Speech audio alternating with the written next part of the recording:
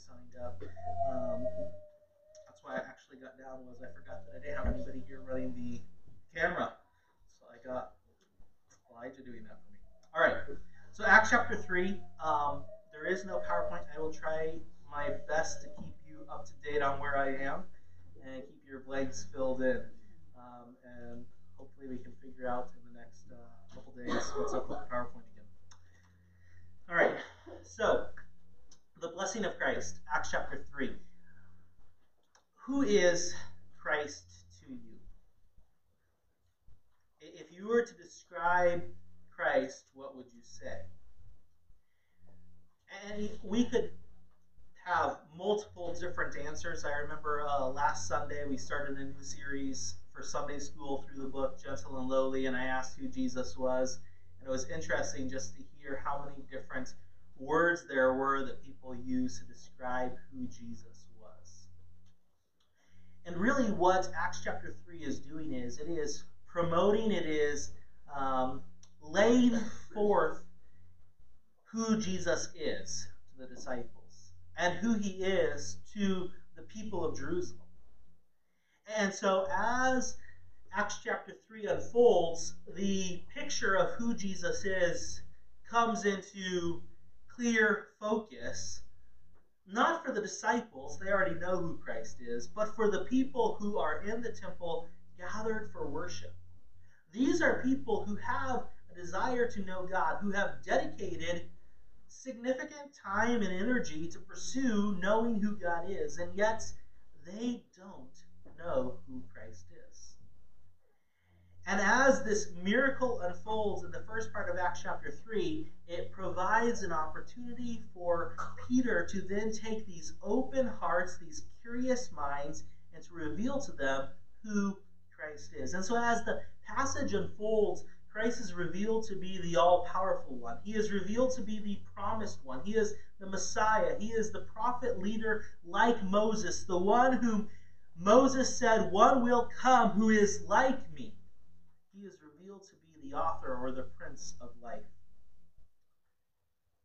And as Christ is revealed, it is revealed that there are blessings that are to be found in Christ. There are specifically three very focused ways in which Peter says these are blessings that receiving Christ will bring to you.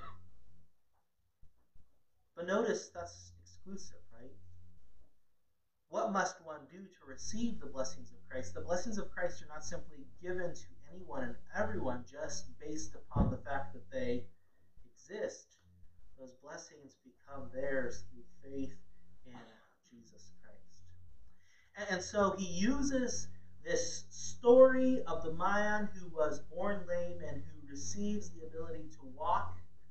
And he says, this then provides an opportunity to learn a far deeper spiritual truth about who Jesus Christ is, about who the promised Messiah is. And so how do they do this? How do they make these blessings their own? The answer is through faith in Jesus. The passage also models for you and I how we, too, should be looking for opportunities to present the blessings of Christ to others. And so the passage does two things. I think it does one thing. It calls you and I to examine ourselves and say, what is my faith placed in?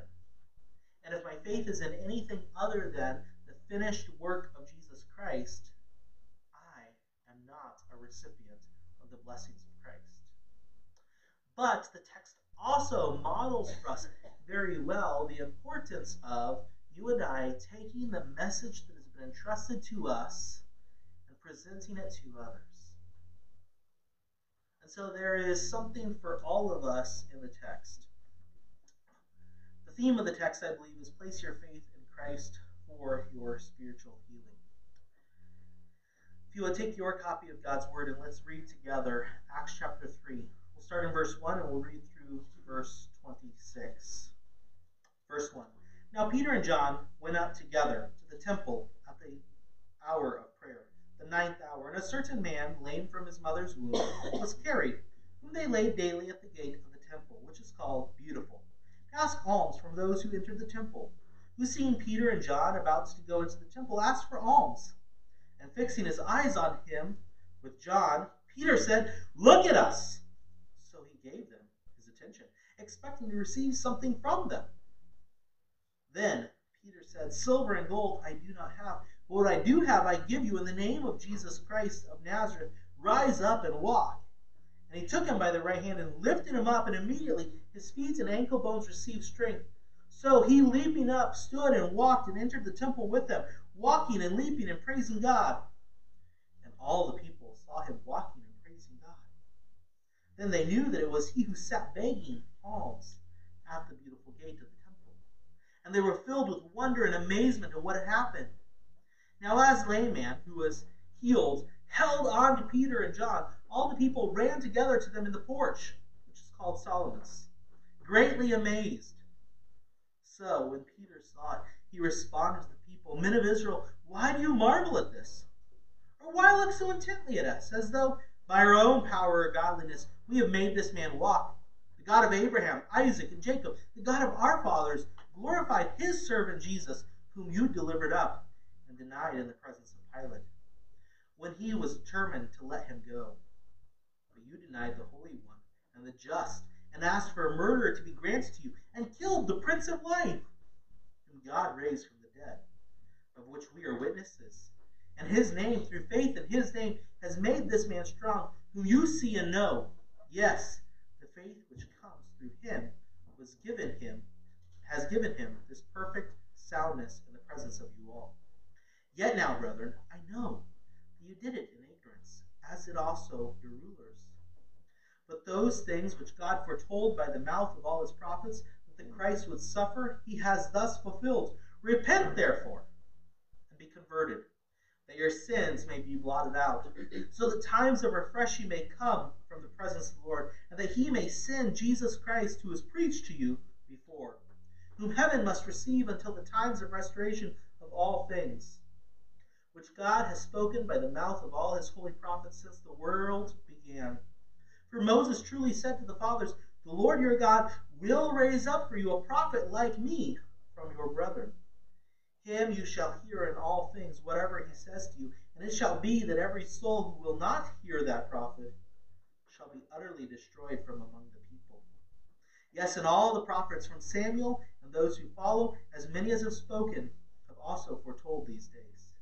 You are sons of the prophets and of the covenant which God made with your fathers, saying to Abraham, "And in your seed all the families of the earth shall be blessed."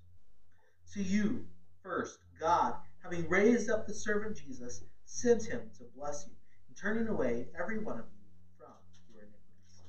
Father, we do thank you for your word. We thank you for its truthfulness. We thank you for its effectiveness in our lives. Thank you that it does not leave us where we are, but that it continually shapes and molds us. It shapes and molds us not into our own image or what we would like to be, but it shapes us and molds us into your Son's image. We pray that as we spend some time meditating on this passage of Scripture this morning, that you would use it to shape us and make us more like you. Pray that you would give us a heart that has a desire to see people come to know you and to receive your gift and your blessings. We pray that as we do so, that you would give us the boldness and the courage. We pray that if there is someone here who has never received Christ as their Savior, who's never understood the severity of their sin and the brokenness of their relationship with Christ, that they would profess faith in Christ as they hear once again the message of who Christ is and what he has accomplished on our behalf. In your name we pray. Amen. Christ heals people. That's really what the story is, and it's an illustration that provides an opportunity to teach a greater spiritual truth. And so as the story opens up in chapter 3, Peter and John are going into the temple to pray. And the text makes no unique claims or expectations for the day. The text opens up and it's just an everyday, ordinary day. There's nothing unique about the claims or the expectations for the day. It is a plain, ordinary day. They're just going to the temple at the hour of prayer, the 9th hour, about 3 p.m., and they're going to pray. And the idea is that this is something that they're always doing, right? We get that from the previous chapter. So if you look up at verse 46 of chapter 2. So, continuing daily with one accord in the temple and breaking bread from house to house, they ate their food with gladness and simplicity of heart. This is something that they're always doing. And so there's no huge expectation for the day. And really, the guy himself, the lame man that's going to be healed, doesn't have any unique expectations either. He has a unique need, but has no expectations of a solution. Look at his request. And a certain man, lame from his mother's womb. I mean, you can just kind of see, like, this guy's been doing this for forever, right? He's gone. He's probably heard stories of who Jesus is. He's heard stories of people getting healed. He's probably heard of various pools that maybe if he got into quick enough, he could get healed, but he's not fast enough because he's lame. He has no expectation of ever experiencing anything different than this. He sees Peter and John, and he asks them for some alms. Peter's response gives the man pause and a reason for hope, but his hope isn't in something that will take care of the temporary physical relief that he needs. The hope is simply that. It's just a temporary physical hope. He's like very hopeful when Peter said, "Look at us." This man gives his attention, expecting to receive something from them. It's like he's expecting, I'm going to get a gift that is going to take care of me for an extended period of time. I'm not going to just get enough money to buy another piece of bread. Like, this guy is drawing special attention, special focus to himself. There is something unique coming from this man. And as he talks, he begins to kind of shatter the guy's hopes. He gets the guy's attention. He's looking at him expectantly, and he says, "Silver and gold I do not have." And you can kind of get the idea of, like, this guy is looking at Peter and John, and he's probably like, "You guys are some of the most sarcastic, mean people that ever existed to make such a joke to a lame guy who's been lame since birth. Like, draw special attention to yourself, and then you say, I don't have silver and gold."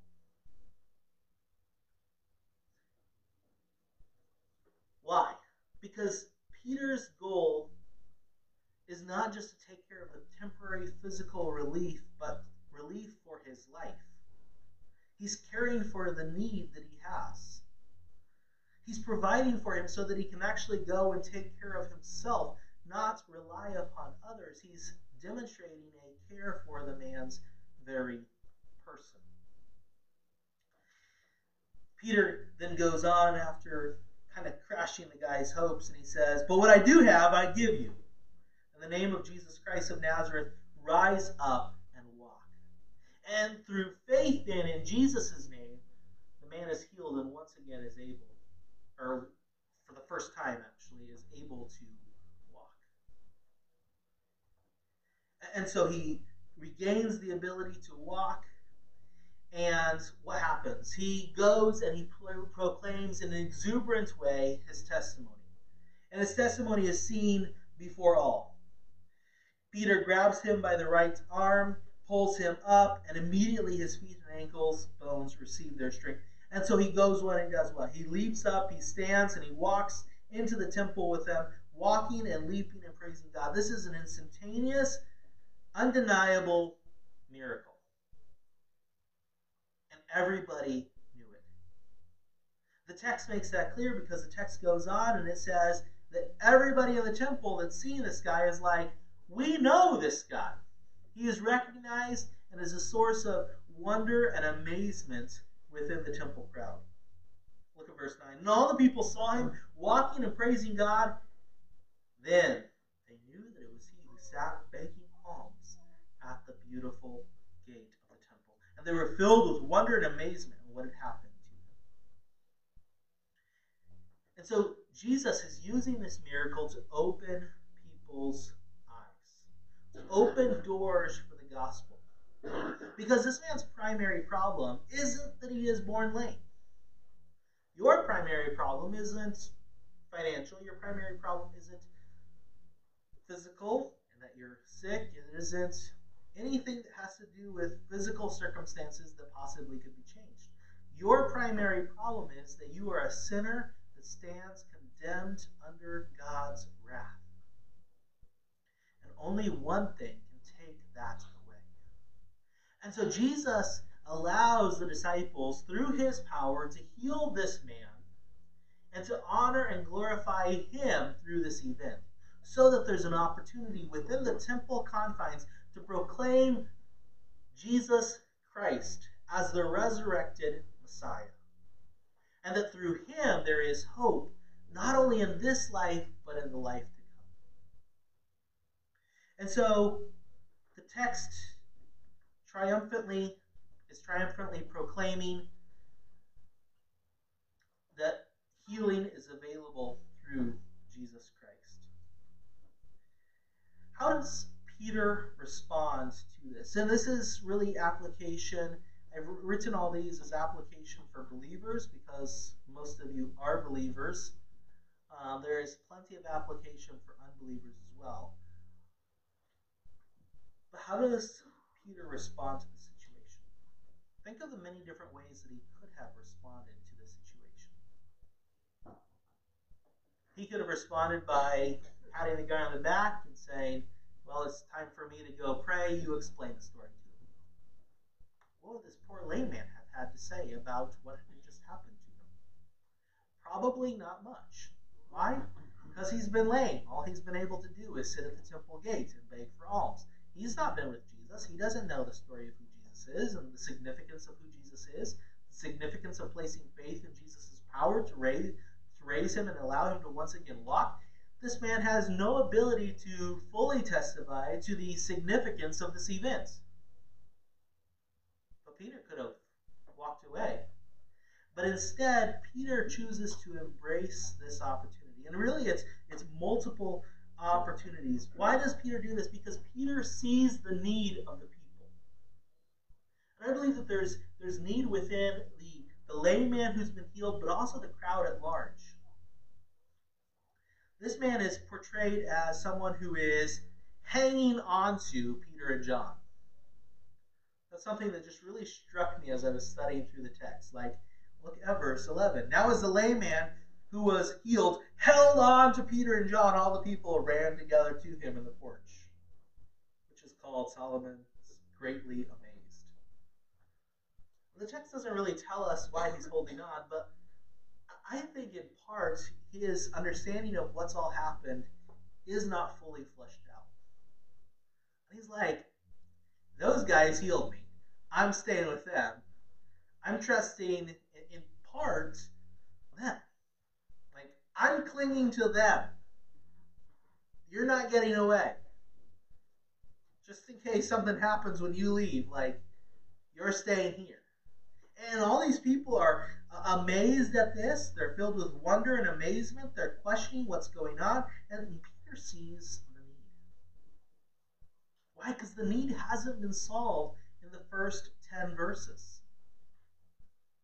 The need of the lame man goes far deeper. The need of the people who've come to pray, who are religious people, is not solved in the first 10 verses.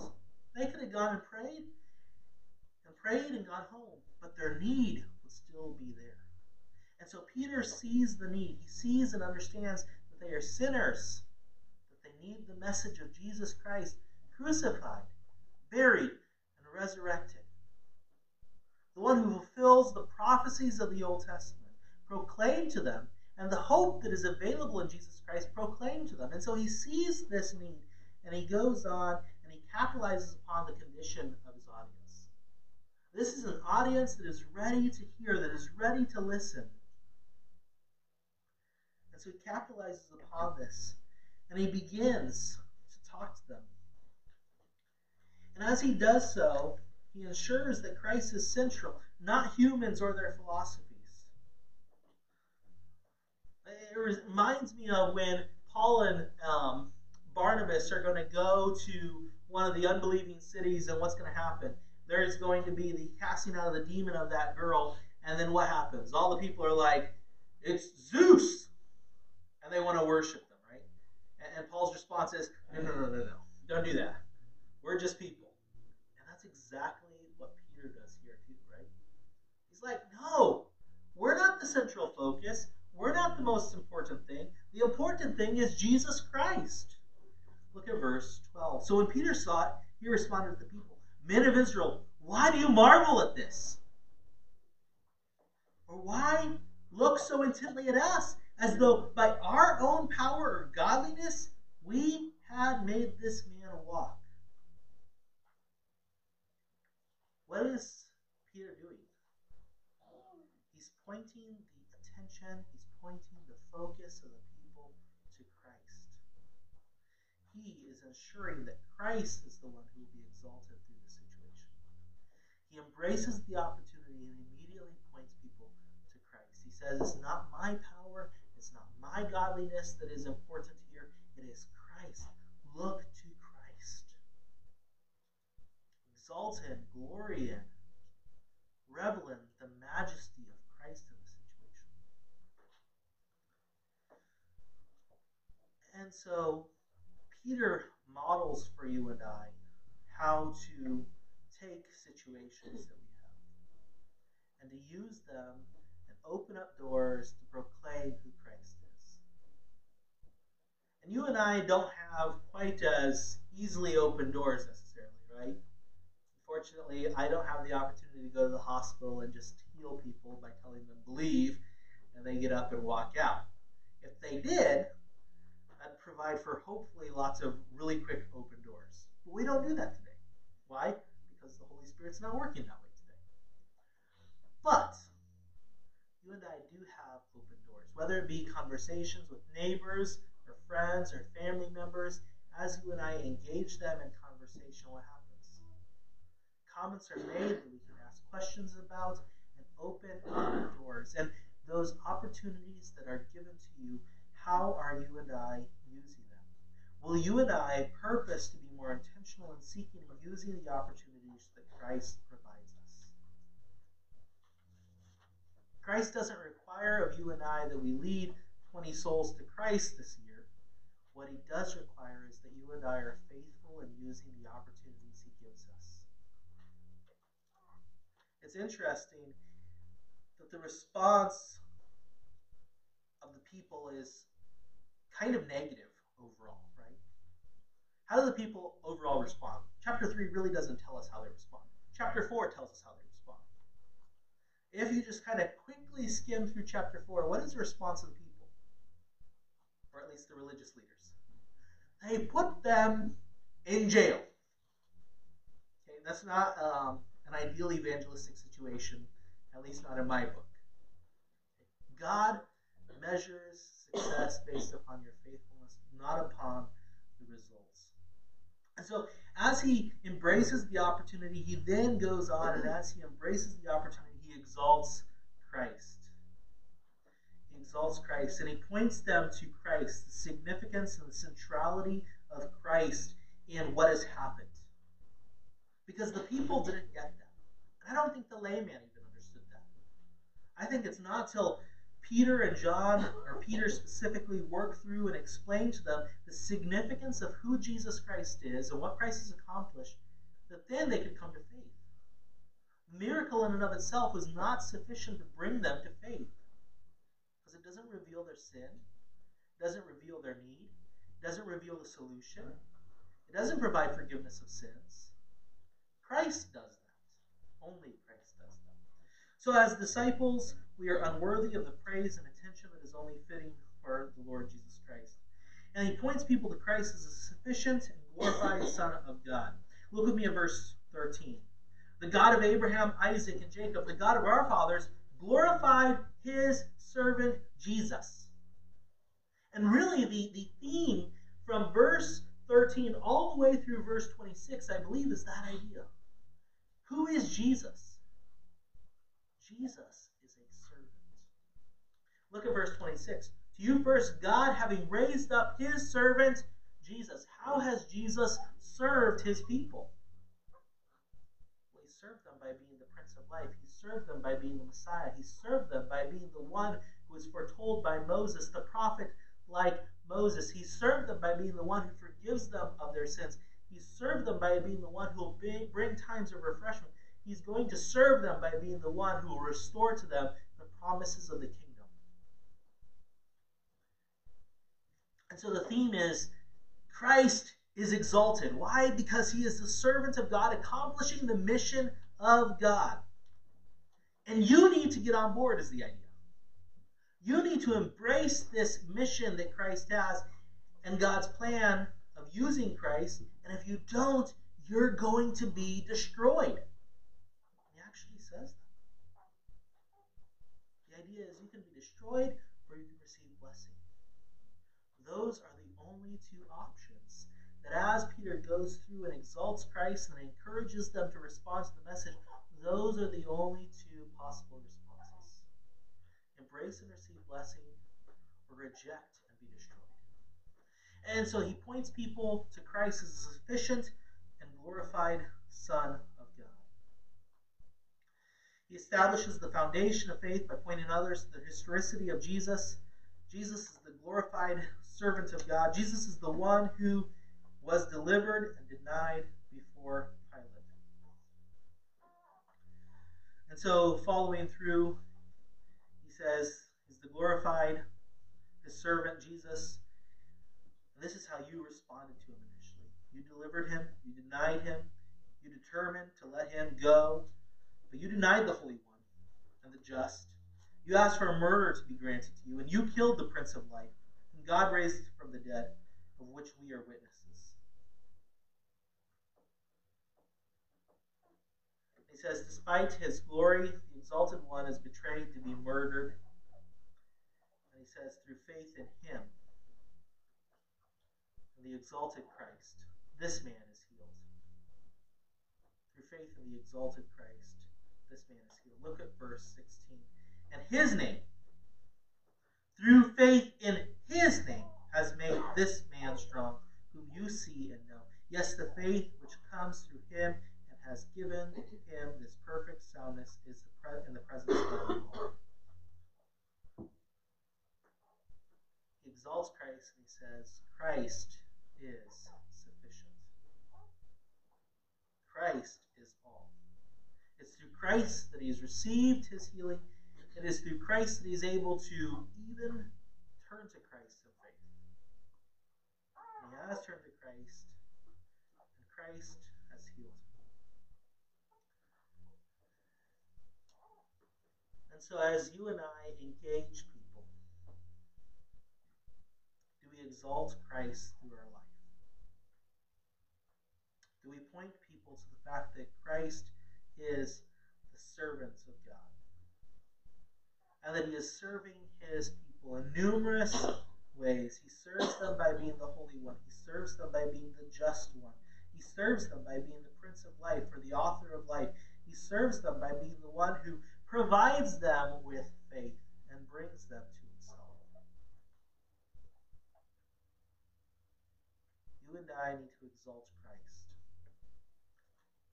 And perhaps you're here and you have never realized the exalted nature of Christ. And so these truths seem foreign to you, seem distant to you, seem incomplete in your understanding. Let me encourage you, come and talk to myself, talk to one of the deacons, talk to a trusted family friend or somebody that you know knows these truths, and seek answers from them. But finally, Peter does not stop there. He does not simply embrace the opportunity and go, that's a great opportunity. He doesn't simply tell people, look at who Jesus is. Isn't Jesus a great servant? And he wants to serve people in these ways, but he also goes forward and he says, you need to respond. Now we have to be careful with how we push people and how we encourage people to place their faith in Christ, but it is appropriate for you and I to call upon people to respond to the message of Christ. That's what Peter does. In verses 17 and following, what he's doing is he's going before them and he's saying, guys, you need to respond. It's not sufficient to simply know these truths. You have to actually repent of your sins and place your faith in Jesus. Otherwise, simply knowing these truths with your head does nothing for you eternally. And so he encourages a response.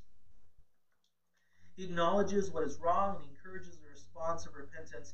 It's interesting, as he talks to them, he tells them, I know that you guys did this in ignorance. You didn't understand what you were doing.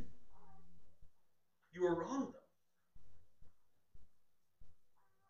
People can be wrong and be ignorant at the same time. But it doesn't make that wrong okay. They still need forgiveness for that wrong. He's like, you were ignorant in doing this, but you still need to do what? Repent. Look with me at verse 17 and following. Yet now, brethren, I know that you did it in ignorance, as did also your rulers. You guys didn't know what you were doing. You took the Holy One, the Just One, the Prince of Life, the Author of life, the one who'd come to make everything right. You exchanged him from a murderer and murdered him. But you did it without understanding what you were doing. But those things which God foretold by the mouth of all his prophets that Christ should suffer, he has fulfilled. God used your ignorance, though it was wrong, though it was sinful, to accomplish his plan. God's plan is not thwarted. The book of Acts continuously shows that time and time again. God's plan, God's word, marches into unclaimed territory, and time again, through the power of God, enabled by the Spirit of God, under the authority of Jesus Christ, advances and accomplishes God's mission. Every single time. Why? Because that's the type of God we serve. He is a mighty God who accomplishes his mission. And so he says, this is God's plan. But he doesn't allow them to go, we're ignorant, we didn't know what you're doing, it's all right, God will work it out in the end. No, he says what? He gives them a command. Repent, therefore, and be converted. Why? So that there can be a time of blessing. So repentance is required for those who desire the blessings of Christ. Repent, therefore, and be converted. Change your mind. Turn over. Stop what you're currently trusting in. What you're trusting in right now, what you believe in right now, does not work. The only thing that will save you from your sins and restore your relationship to God is the death, burial, and resurrection of Jesus Christ once for all time. So be converted. Change your mind about what you're believing. And then what's going to happen? He says repentance will bring forgiveness. Repentance will bring forgiveness. Repentance will bring covering for sin. Repentance will bring refreshment to the spiritually blind. And repentance will bring the fulfillment of their longings. The restoration of creation. Look with me at verse 19. That your sins may be blotted out. That's forgiveness. So that times of refreshing may come from the presence of the Lord. You're not simply going to be forgiven. Christ is going to come and refresh you in the Lord. He's going to encourage you, equip you, and prepare you for faithful service. But not only that, and that he may send Jesus Christ, who was preached to you before. You are ignorant, you didn't understand it, you rejected him, whom heaven must receive until when? Until the times of restoration of all things. When you place your faith in Christ, you can be part of God's restoration of all things. If you don't place your faith in Christ, if you don't repent and be converted, what's that mean? That means that these results, covering for sin, forgiveness, refreshment to the spiritually blind, and fulfillment of their longing of being restored, are impossible. And so he tells them, this is the joy that can be yours through Christ. which God has spoken by the mouth of all his holy prophets since the world began. So Christ is going to restore all things, and not only is he going to restore all things, but he's actually the fulfillment of Moses' prophecy. For Moses truly said to the fathers, "The Lord your God will raise up for you a prophet like me from your brethren. Him you shall hear in all things, whatever he says to you, and it shall be that every soul who will not hear that prophet or believe that prophet shall be utterly destroyed from among the people." Rejection will result in destruction, while faith will allow for participation in the blessing of the earth. Faith brings blessing. Rejection brings destruction. That is the message that Peter says we are to receive from the healing of the lame man. And so, where are you?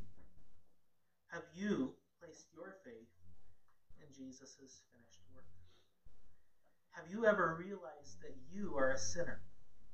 That you stand condemned before a holy, righteous God?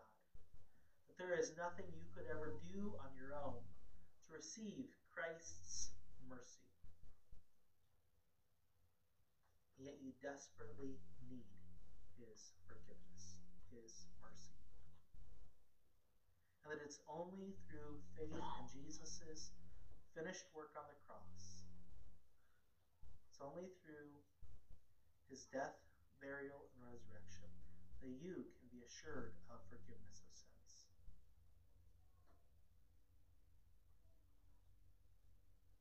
Through faith in him, through repentance, there is forgiveness. There is times of refreshing. There is the ability to be part of what is restored when he returns. But if we reject him, if we fail to hear him, if we fail to believe what he says, the only thing that is left for us is destruction. This is the message that you and I, as the Church of Jesus Christ, have been entrusted with. This somber, hope-filled message is the message that you and I have been given to proclaim to our friends, to our neighbors, to our coworkers, to our family.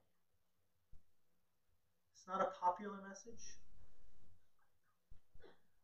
as is going to be very evident in chapter 4, but it is the message. And you and I need to look for opportunities to embrace this message, embrace the opportunities that we have been given, to exalt Christ, and then to encourage people to respond to the message. He once again reiterates, as he concludes, that there is hope through Jesus Christ. The blessing is available to those who will receive Christ. Yes, and all the prophets, from Samuel and those who follow, as many as have spoken, have also foretold these days. You are sons of the prophets and of the covenants which God made with your fathers, saying to Abraham, "And in your seed all the families of the earth shall be blessed." This is your destiny. This is what you're supposed to do. You are supposed to be people who result in the world being blessed. But you've kind of rejected that message, and you need to repent of your ignorance. And so, once again, Christ comes in verse 26, and he makes his final plea. He says, Christ is offering this message to you first. To you first, God, having raised up his servant Jesus, sent him to bless you and turning away every one of you from your iniquities.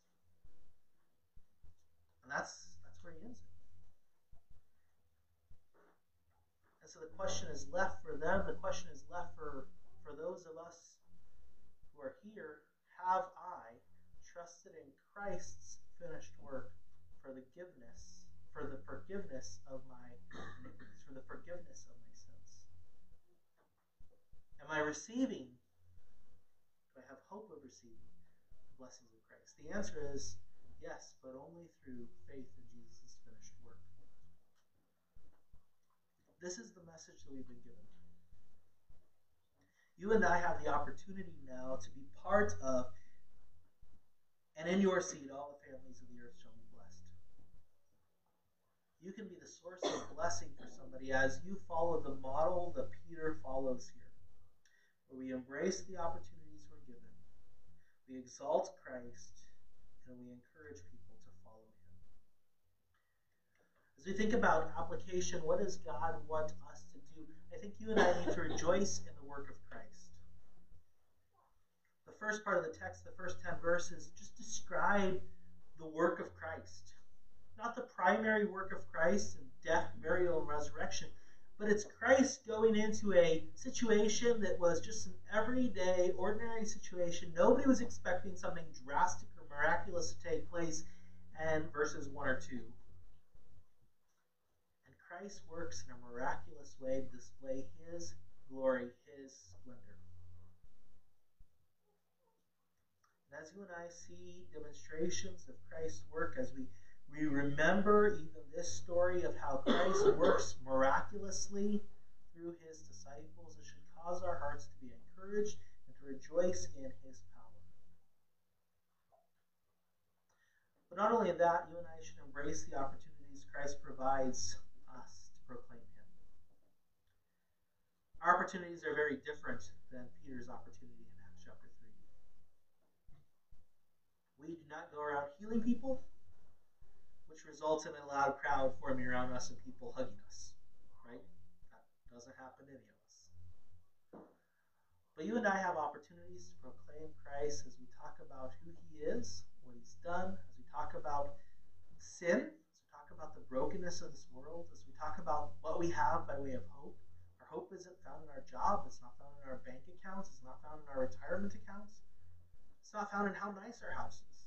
Our hope is found in Christ. And there are multiple opportunities that you and I have day by day to use just basic conversations to point people one step closer to knowing Christ and to knowing his splendor. So we embrace those opportunities. We look for the opportunities that God gives us to point people to him. We exalt Jesus as the glorified servant. And he exalts the work of Christ and who Christ is and why Christ is significant. He is holy. He is just. He is the one who is the author of life. He is the one who has come to be the source of blessing for all the nations. Through him, people can be forgiven. Through him, times of refreshing can come. Through him, the earth will be restored. Today it groans for that. But one day, the earth's groanings will be fulfilled in the return of Christ. And so we exalt Christ as the glorified servant, the one that the world truly needs. And then we encourage response. It's not enough to just tell people about Christ. We must urge them to respond. Why? Because the results of their decisions are so significant. And they will make a decision. They either reject the message or they embrace the message. Rejection results in destruction, whereas faith and embracing the message results in the blessings of Christ. And you and I have the opportunity to be a small part in the world receiving the blessings of Christ. And so let's purpose together. We will embrace the opportunities Christ gives us. We will exalt Christ. And we will encourage response as God gives opportunities. Father, we do thank you for your word. We thank you for the example that you've given us. We thank you for the fact that you once again remind us that we were sinners, that we were separated from you, that we had no way of entering into a relationship with you. And yet through your Son's death, burial, and resurrection, through our faith in your finished work, we are able to be restored to you. We are able to be reconciled with you, declared righteous, and made heirs of the King. We pray that these truths would encourage us and propel us to embrace the opportunities you give us, to exalt you, and to encourage people to respond to the message of Jesus Christ. In your name we pray.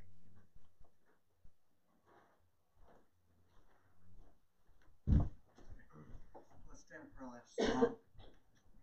When we all get to heaven, hymn 571. Please stand when we all get to heaven.